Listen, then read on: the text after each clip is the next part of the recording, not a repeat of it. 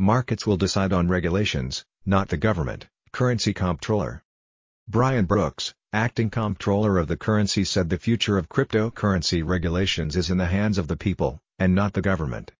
He told Cointelegraph's Alex Cohen at the LA Blockchain Summit that he believes that change tends to happen slowly.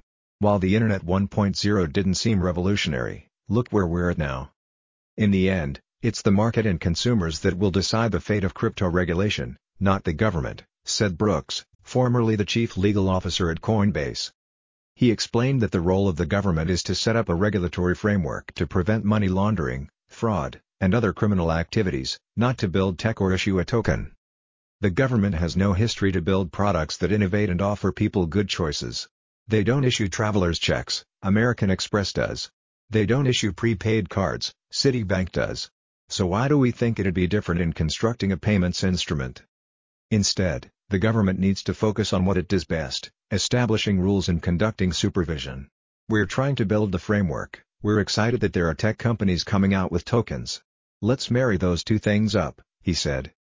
Brooks believes that decentralization is inevitable and uses the analogy of how post offices were the central authority for communication at one point in time, but internet peer-to-peer communications have made them almost obsolete. He imagines the same scenario will play out for the crypto industry. One day finance may look a lot like communication today, he said. The central authorities may not play as big of a role as they perform today. I don't advocate for that, but I also don't resist it.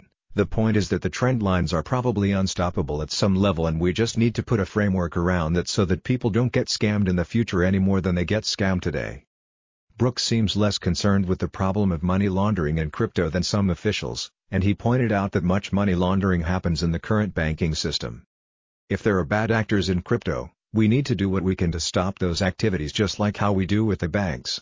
Believing that there's a future state where we can eliminate criminal activity or risk completely is foolhardy.